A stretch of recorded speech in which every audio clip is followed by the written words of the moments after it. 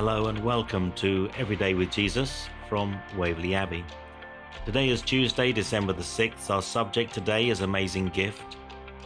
We're reading from 2 Corinthians chapter 9 verses 6 to 15, where in verses 14 and 15 the Bible says, "And in their prayers for you their hearts will go out to you because of the surpassing grace God has given you.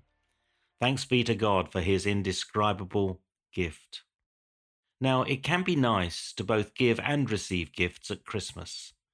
Whilst the earthly value of each gift may vary, the important thing is the love and thought that has gone into buying or making it. In his second letter to the Corinthians, the Apostle Paul is encouraging the Corinthian church to organize a monetary gift, a collection for their less well-off brothers and sisters in Christ in Jerusalem. To encourage them to be generous, Paul compares their giving with God's, inferring that whatever gift the Corinthians might give must always be done in the light of God's indescribable gift of Jesus. Christmas gives us an opportunity as Christ followers to be generous in many ways, perhaps with our time, spending time with others and encouraging them, perhaps with our gifting, using our skills and gifts to bless others, perhaps in the giving of a gift, something that says we care and value the receiver. Whatever way we decide to give this Christmas, if we do so in the light of God's gift of Jesus, we will reflect his generous heart and character.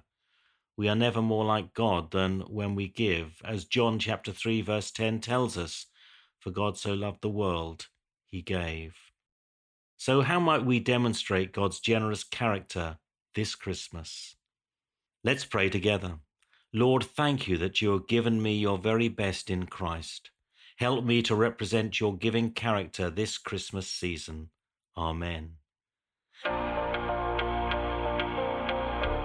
And scriptures to consider today would be Proverbs 11 verses 1 to 31, as well as 22 verses 1 to 16, 1 Timothy chapter 6 verses 17 to 19, and Titus chapter 3 verses 1 to 8. Now, one opportunity that you might like to take up, which is into the new year 2023, is when Jane and I lead a retreat, a spring harvest holiday in France from March the 22nd to the 26th. It's in the wonderful site on the Vendée coast at Le Pas-Auton, and you can find out more at Spring Harvest Holidays online.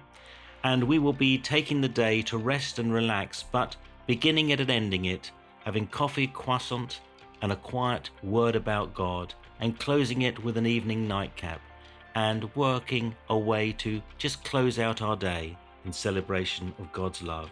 So please do join us on Spring Harvest Holidays. Visit springharvestholidays.com/retreat and come join Jane and myself as we rest, relax, and revive our spirit within us.